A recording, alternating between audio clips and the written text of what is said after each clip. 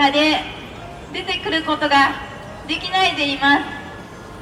Welcome to the Disability News Japan podcast. I'm your host, Michael Gillen Peckett, recording this on October the 31st, 2018, from Kobe, Japan.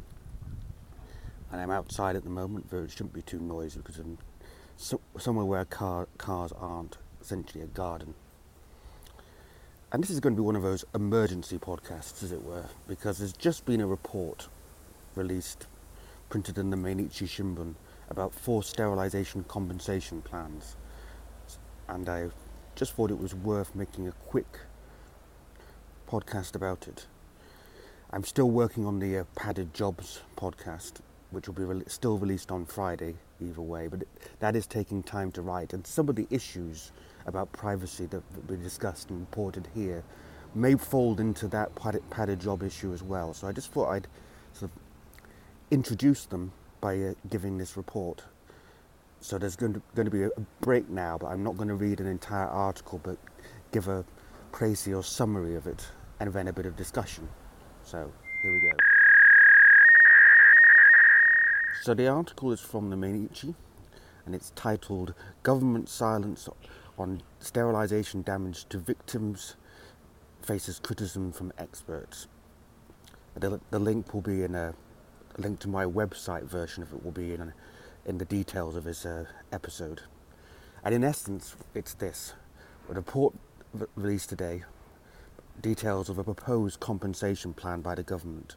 So there will actually be compensation and an apology, but only to people who have records, and there'll be a non-disclosure policy of those records. So unless you know that you're sterilised, the government won't release your medical records. It's unclear whether you could still get them yourself through some sort of freedom of information request, or just by going to your doctors or applying at your prefectural health department of the ward office, as it were.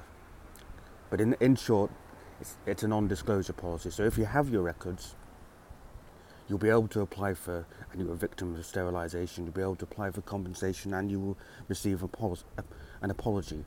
But if you don't, the government isn't going to volunteer that information that you have been sterilised. You're not going to get a letter or a phone call saying, "Dear sir or madam, we've recently discovered that you were sterilised and we would like to offer you compensation and an apology." You will just have to know.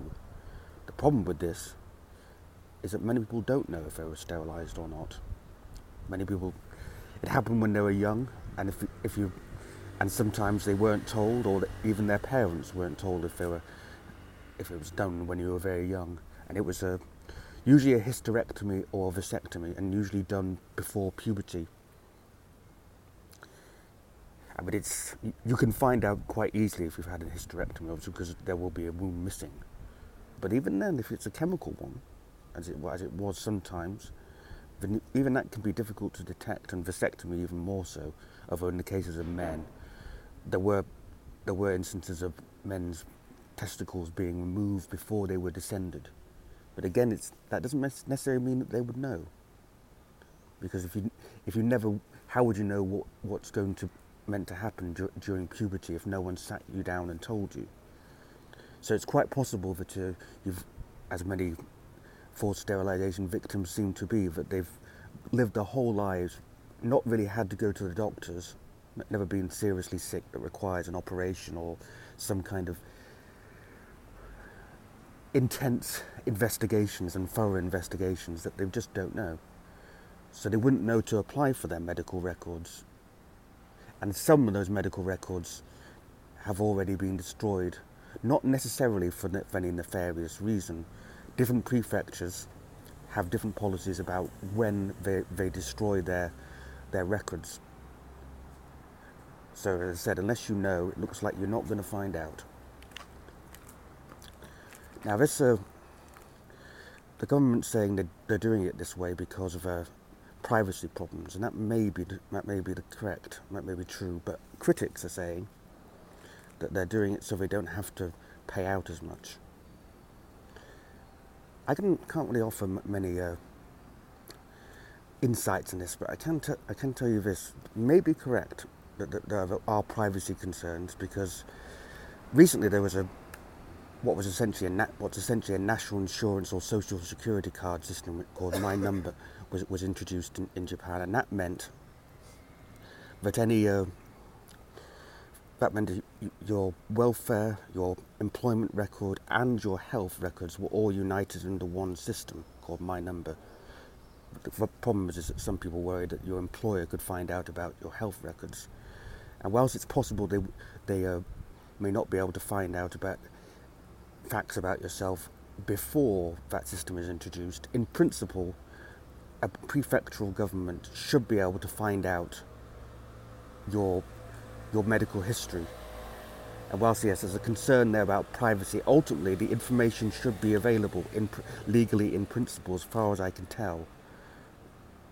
And I think maybe the forced sterilisation victims wouldn't mind the government just having a bit of a dig around into their medical past if it meant that their sterilisation had been discovered and compensation paid. I don't know, it's up to them.